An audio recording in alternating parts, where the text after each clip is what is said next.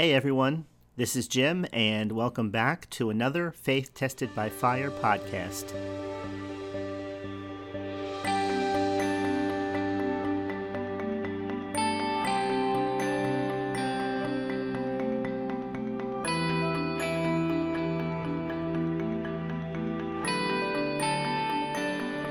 Over the past few months, I've been watching different videos, preachers talking about end time events, last days.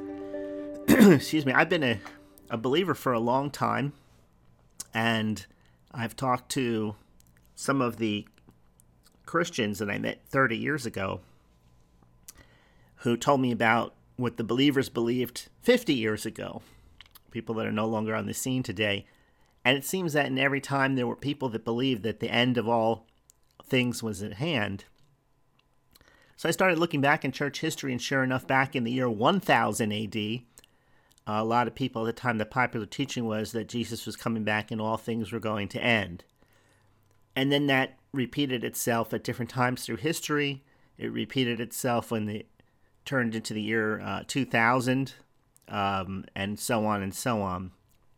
But if you go back even further than 1000 AD, you can find that the original teachings on the book of Revelation and today are nothing, not even close to being the same.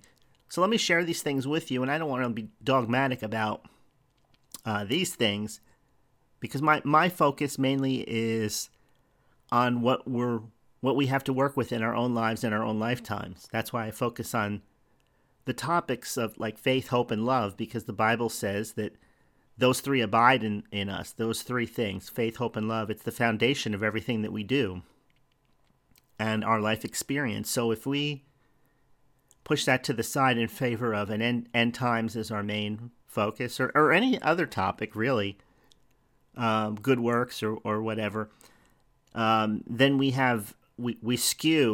take our focus off of what's really important, and we skew it in favor of something else, and then our experience becomes less than victorious in this lifetime. We have less to show in our own experience. I don't want that for myself and anybody else, because I've done that myself, and we all have. We've all had our focus in the wrong area, and we see where it gets us. It's like you go in one big loop.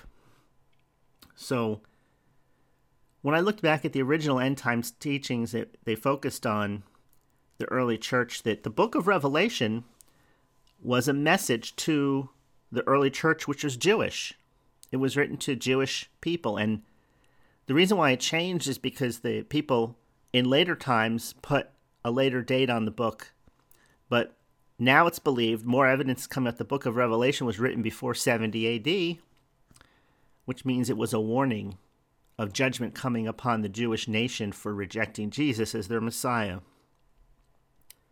Now, if you read the Bible, every prophecy that was given in it, going right up to the book of Revelation, was for the people living at that time and for the people in the future. In other words, there was dual application to everything.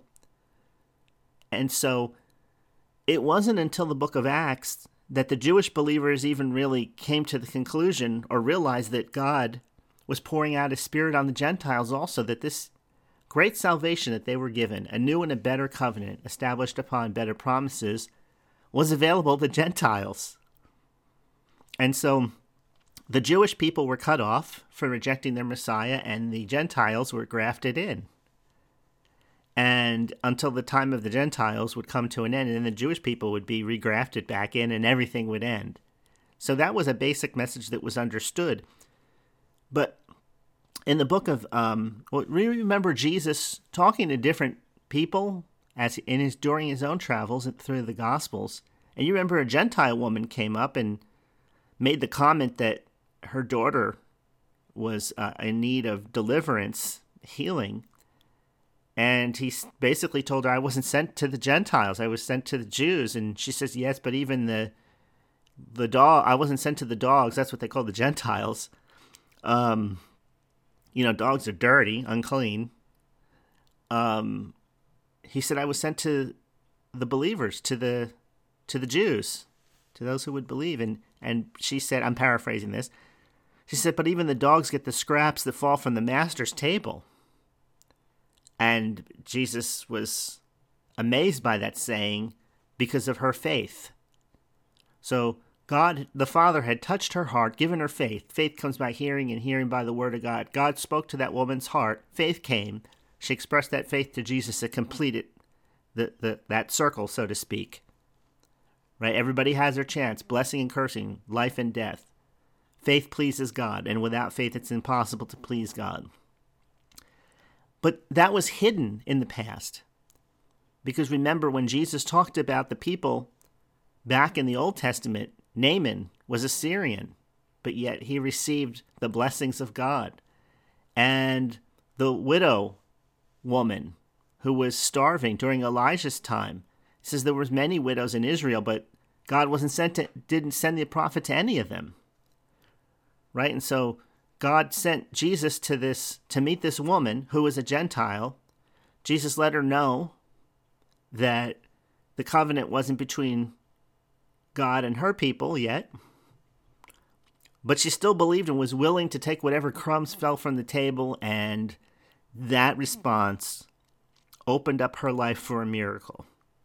And so we see these things, and we know that the original church is all Jewish people, right? The 12 apostles, all Jewish, no Gentiles in the mix. They didn't come in until after the Spirit had been poured out, and they went to the uttermost ends of the earth. At the Transfiguration, Jesus says, there will be some of you who will not taste death until you see, actually before the Transfiguration, a few days before, some of you will not taste death until you see the kingdom of God come. And I believe now, 30 years later, that he was talking about what was going to happen 40 years from that point, which would be the destruction of Israel. Now, if you read the contemporary accounts, like the writings of Josephus, for example, and a few other people whose writings survive from that time, they said that over Jerusalem, supernatural manifestations were seen in the sky by everyone. Chariots racing through the clouds were seen. And this has disappeared from the popular contemporary preaching on the last days. So my belief is, when Jesus said the time is short, he wasn't talking about the end coming thousands of years later. Most of these prophecies found their fulfillment when Jerusalem fell. And within a few days, it said over 1 million, according to historical recordings, over 1 million Jews were slaughtered in a day. And Jesus said, when you see these things happen, those of you who are in the city flee to the countryside. The believers had already left Jerusalem by the time the Roman armies had circled it.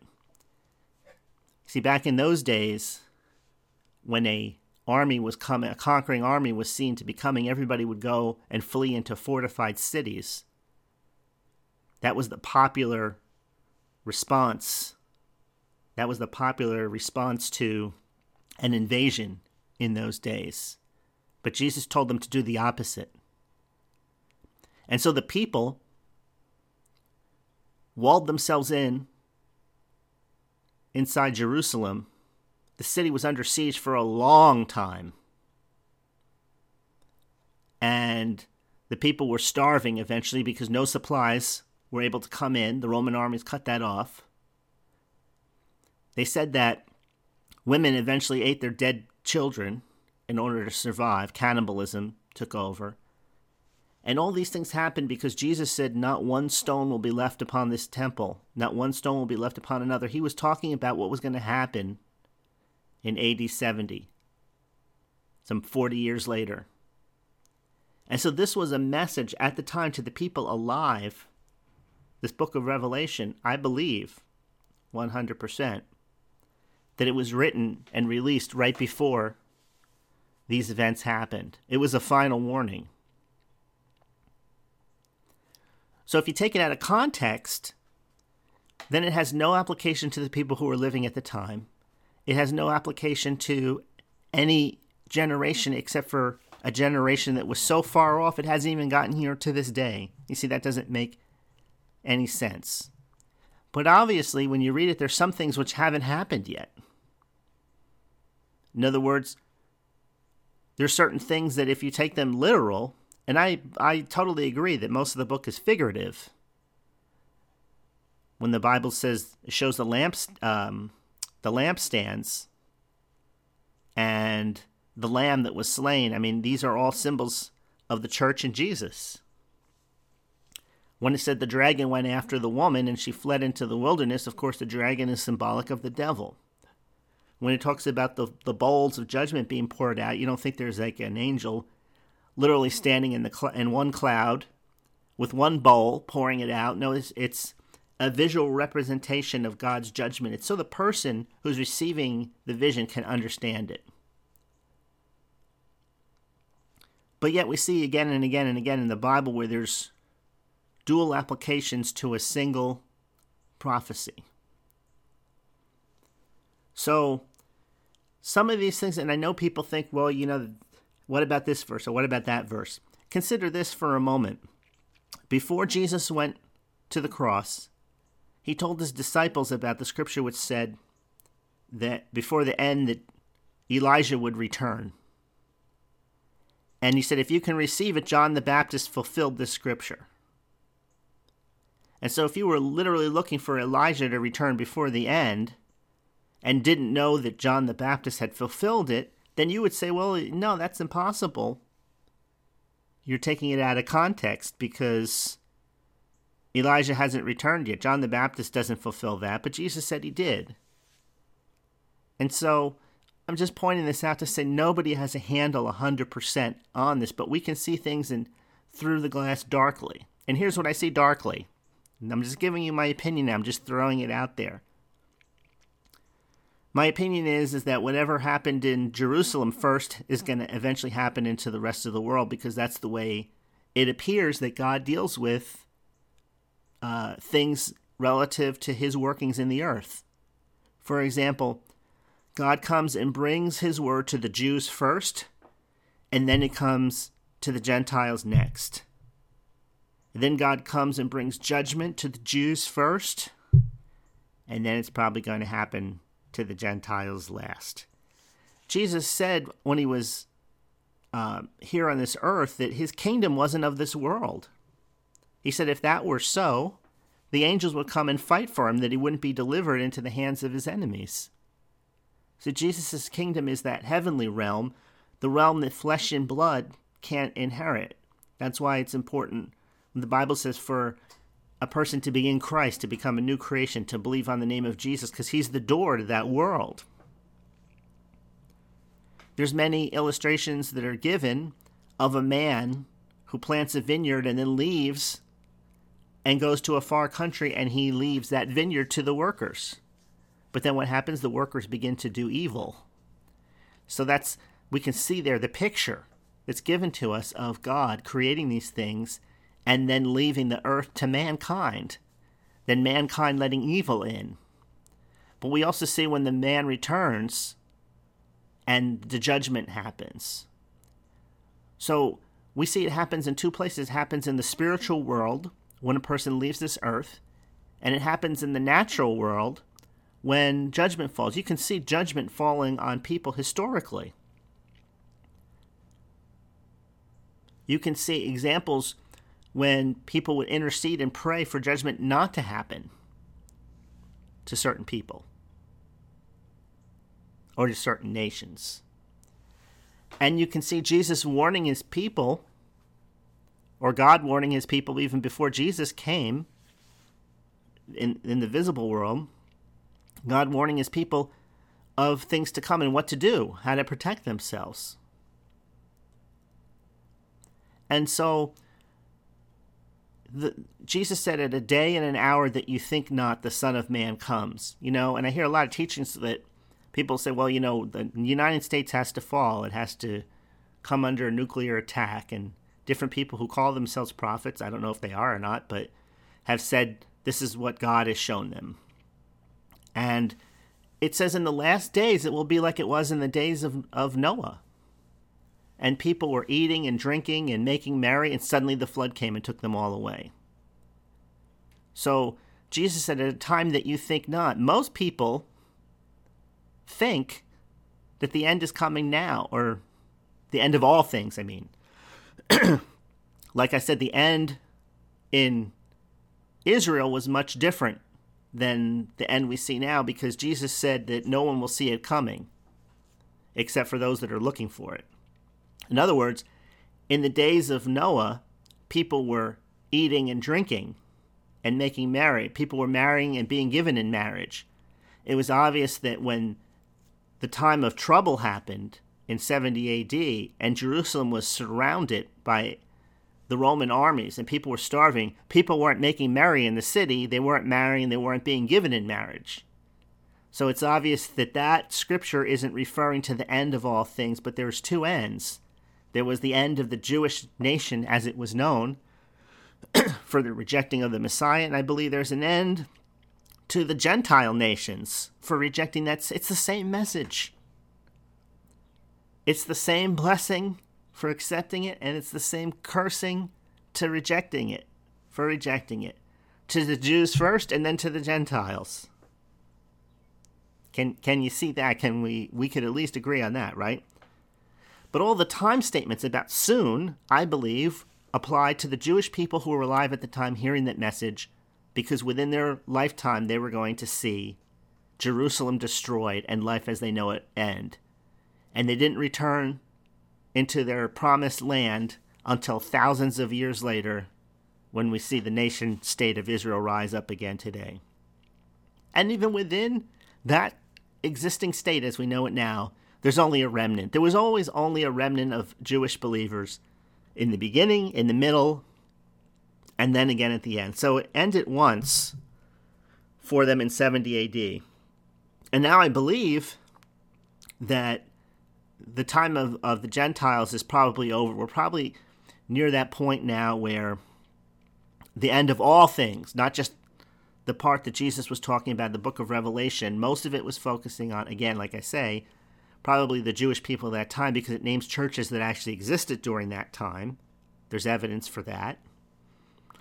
The people weren't getting a message that was only for people of thousands of years in the future. It was for them at the time. But it's also for us for all time, because number one, our life on earth is brief no matter what time we show up on the stage. So if you look at earth as a stage, and everybody who ever lived as a player on that stage, or as a participant, I should say, because life's really not a game when you get right down to it, right?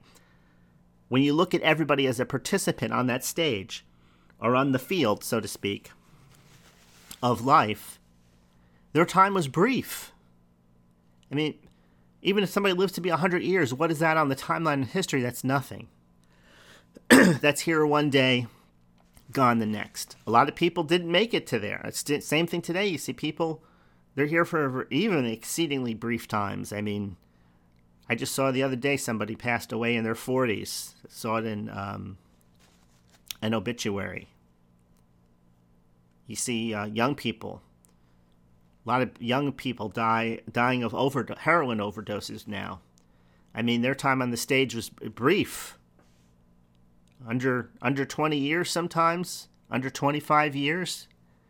What is that in the scale of history? That's nothing. You haven't even had an opportunity to do much of anything.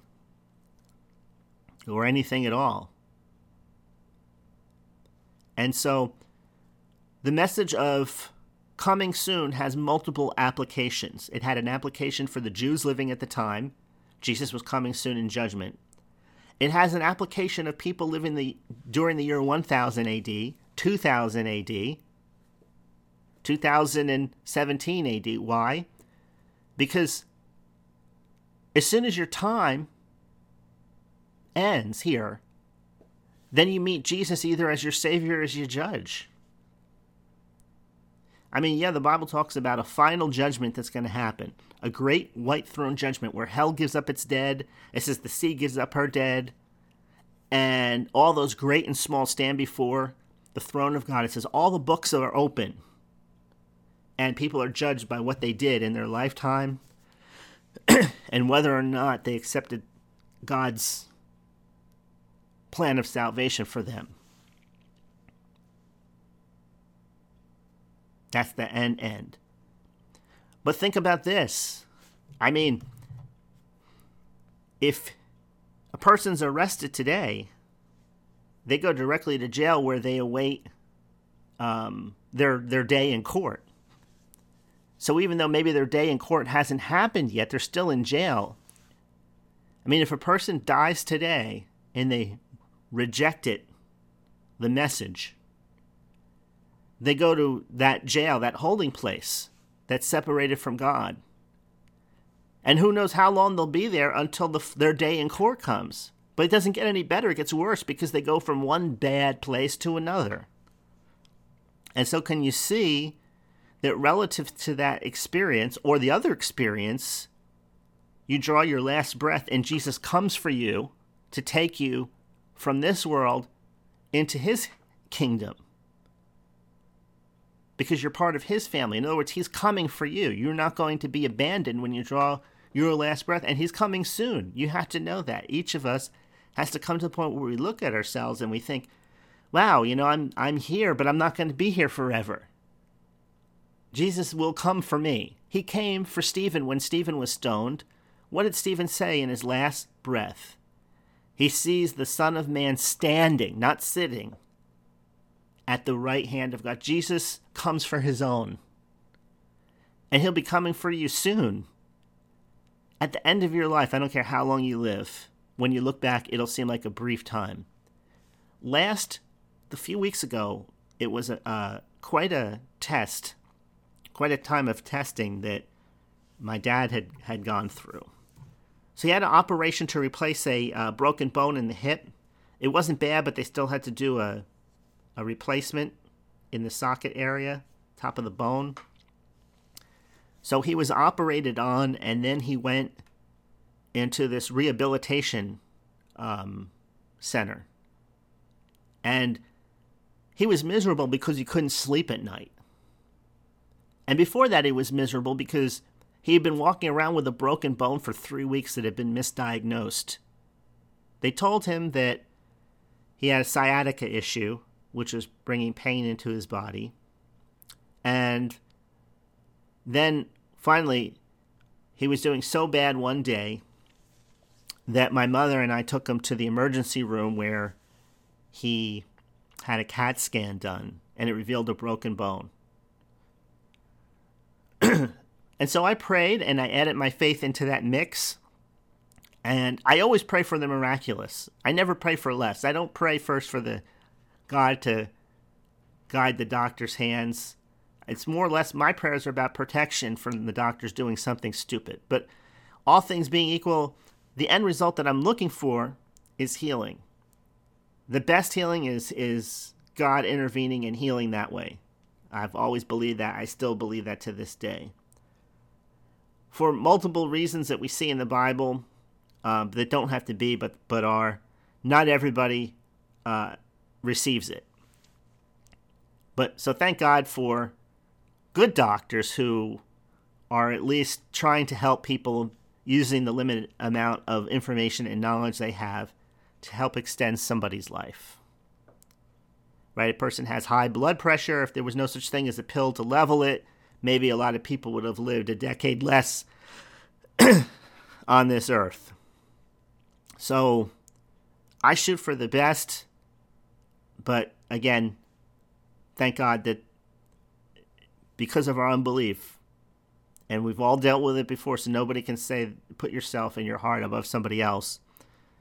But thank God that at least there are some options available that are there to help people. So anyway, he goes into this rehabilitation center. So he hasn't slept in weeks leading up to him going to the emergency room.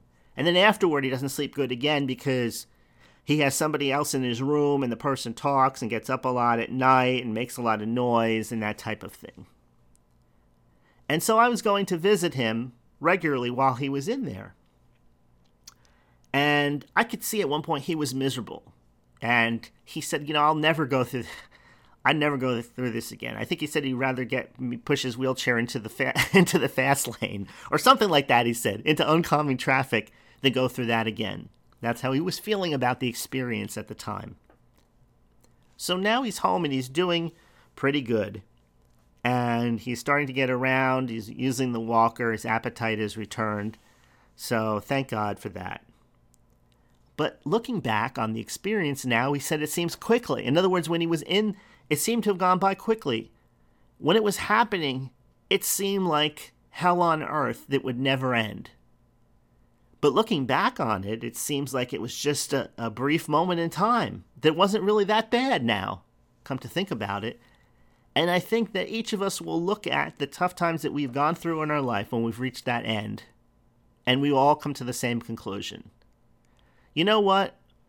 It says that the troubles that you go through are just for a brief moment in time.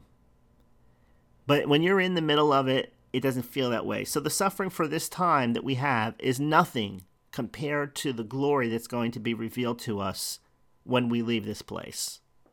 What we see versus what we experienced, what we receive versus what we may have lost in our life experience is going to seem so imbalanced that you'll probably feel embarrassed that you ever thought, well, woe is me at any point during this lifetime. So I'm putting this out here because I want you to keep things in the right perspective. Now let me just change gears for a moment and say this. I was going to read the scripture earlier, but I just got on this trail of thought and didn't leave it. But the Bible says that in 1 John chapter 3, let me open this up in my browser here. 1 John chapter 3, let me get to the American King James Version, which is kind of like the New King James Version. It takes out the theirs, the these, and the thous. So it says in 1 John chapter 3, verse 18, My little children, let us not love in word, neither in tongue, but in deed and in truth. And hereby we know that we are of the truth and shall assure our hearts before him. For if our heart condemn us, God is greater than our hearts and knows all things. Beloved, if our heart condemn us not, we have confidence towards God. And whatever we ask, we receive of him, because we keep his commandments and do the things that are pleasing in his sight. So it goes on to say that this is God's commandment, that we love one another and we believe on the name of Jesus. But what I want to focus on is that it says, hereby we know we are of the truth, and that's referring to loving in deed and loving in truth. It says don't love in just word and what you say, but do it in deed, your actions, and in truth. So if you do that, you'll assure your heart before him. So condemnation is the thing that keeps us from having strong faith. So whether our heart is condemning us because we're not living maybe the way we should, or from other people condemning us, but it says if our heart condemn us, notice it doesn't say if God condemn us. It says if our heart condemn us, God is greater than our heart. So that heart condemnation is not the final word for you as an individual. God is greater than that condemnation that you're feeling. He knows all things, meaning he knows of your weaknesses. He knows of your hang-ups. He knows of your addictions, if you have them. He knows all of that stuff. But if your heart condemn you not, then you have confidence towards God. And here's the thing. That is the key right there, is if your heart doesn't condemn you, you have confidence towards God. The only way you can have strong confidence towards God is to not have your heart condemn you. And the only way to not have your heart condemn you is to let your love be expressed in deed and in truth. So that means you take the time for other people. Take the time for other people, even when you don't feel like it. Be understanding of other people. You may feel like, and we're talking about, we looked at the end times We looked at the principle of time being short. And so whether we're in the last of what's known as the last days of history, or whether we're in our own last days, meaning that our time here is short anyway, we have to take the time for the people around us because that's what love does.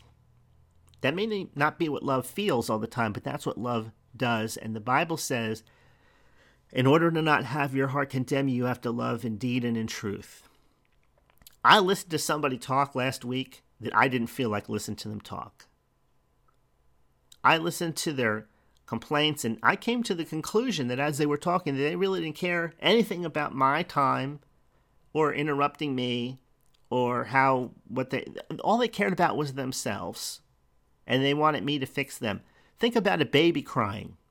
If a baby cries because either it wants food, he or she wants food, or maybe the baby wants a diaper changed, or maybe he or she just wants you to pick them up and hug them. They don't want to be alone there. But the baby really doesn't care that you're reading a book or listening to music or trying to watch something on television. Baby doesn't care about any of that. All the baby cares about is its own need and having it met immediately. And that's what people are. People never really lose that. They always put themselves first.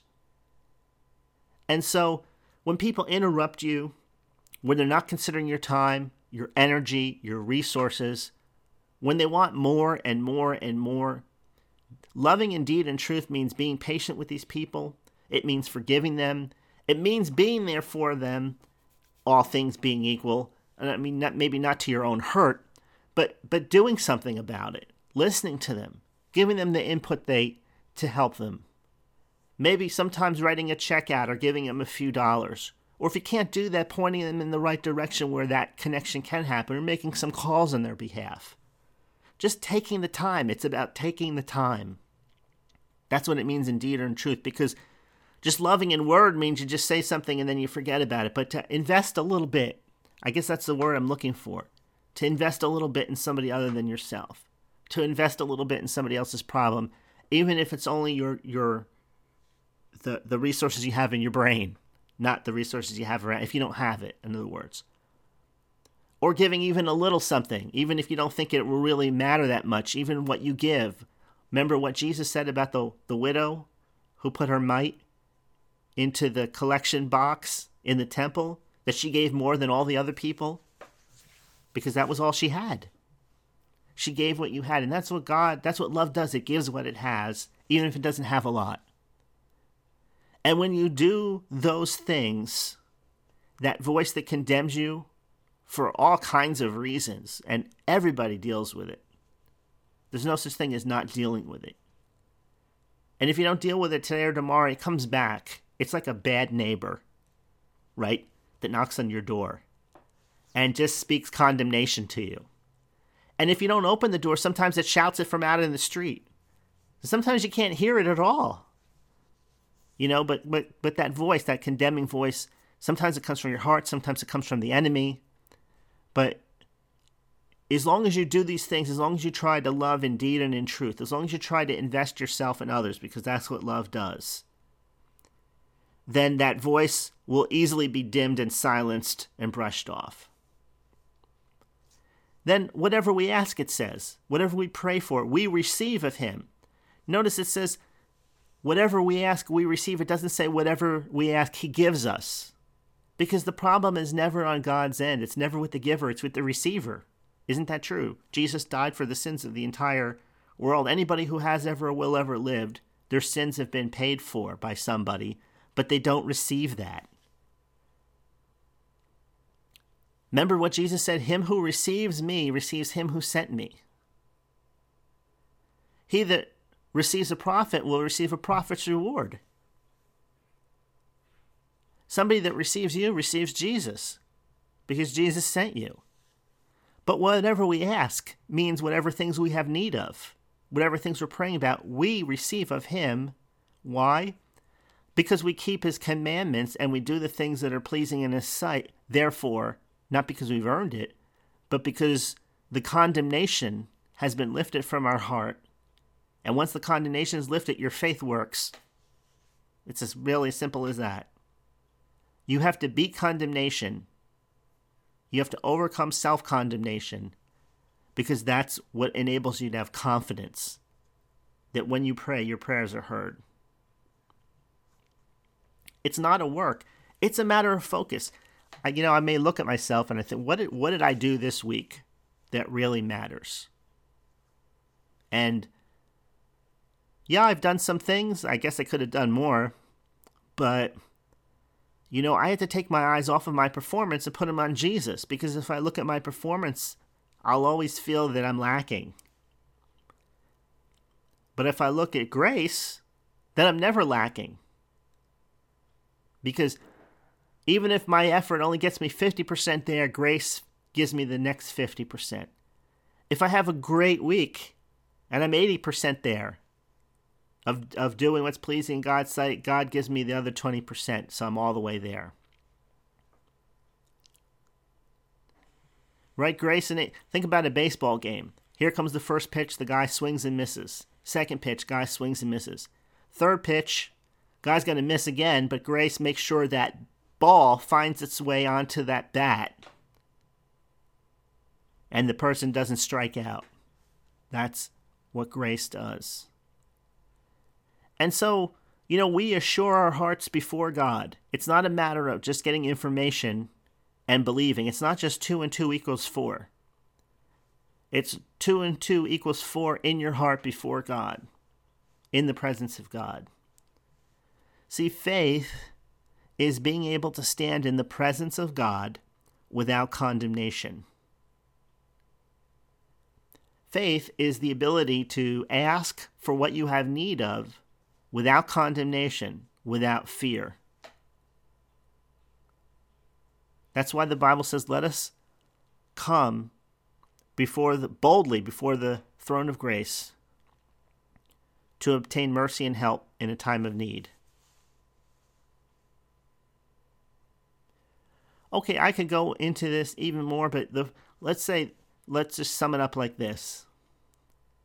If you're struggling, if you're not making it there, if you feel like you're missing something somewhere, you know what the truths of the Bible say, especially if you've listened to this podcast for a while. I mean, I go over it again and again and again. But it's not just the knowledge of those facts that sets your heart free. It's taking those facts, going before God, and staying there until your heart is assured that there's a real connection there, that you're forgiven before the Father, that He loves you unconditionally, that you can't work and earn anything more than Jesus has already done everything that you need for you. It's a feeling of freedom. So now you can go out and you can invest in people motivated by love, not by works. Motivated by love, not by, I need something, so I need to go out and I need to invest in somebody else. See, that's the wrong reason. The Bible says the goodness of God leads to repentance, not the judgment of God, not the severity of God, but the goodness of God. So the love of God is showing in your heart, even right now. You receive it, you can't add anything to the cross. And so that feeling of relief, that feeling of it doesn't matter that you don't measure up because you're in Christ now and Christ measures up and you're being judged in Him. He went to the cross. He took you with Him. He took your sins. They were nailed to the cross according to what the Bible says. The ones that you've committed in the past, present, and even future, all paid for. It's just a matter of assuring our hearts before Him. That may take 5 minutes of prayer, 10 minutes of prayer, or whatever, but you know the level of condemnation that you deal with as an individual. I can't guess that. The more you focus on the truth, the more you see it, the more your heart is open to the light, comes out of the dark. The more you take your eye off that and just take these facts and go away somewhere in a corner by yourself and try and analyze them, you get back into the natural way of thinking. You leave that spiritual place in favor of a soulish place, and then you're back into bondage again. So what do you have to do? Only believe. Look at what Jesus said. That's why Paul said, I just preached Christ and him crucified. Payment done. Okay, that's it for now. Thank you for listening. God bless. Have a great week. I will see you the next time. If you haven't already subscribed for updates to this podcast, you can do so by going to www.faithtestedbyfire.com. You can sign up for the update list there. Every time a new podcast comes out, I will send you an update. Thanks for listening, and I'll see you again next week.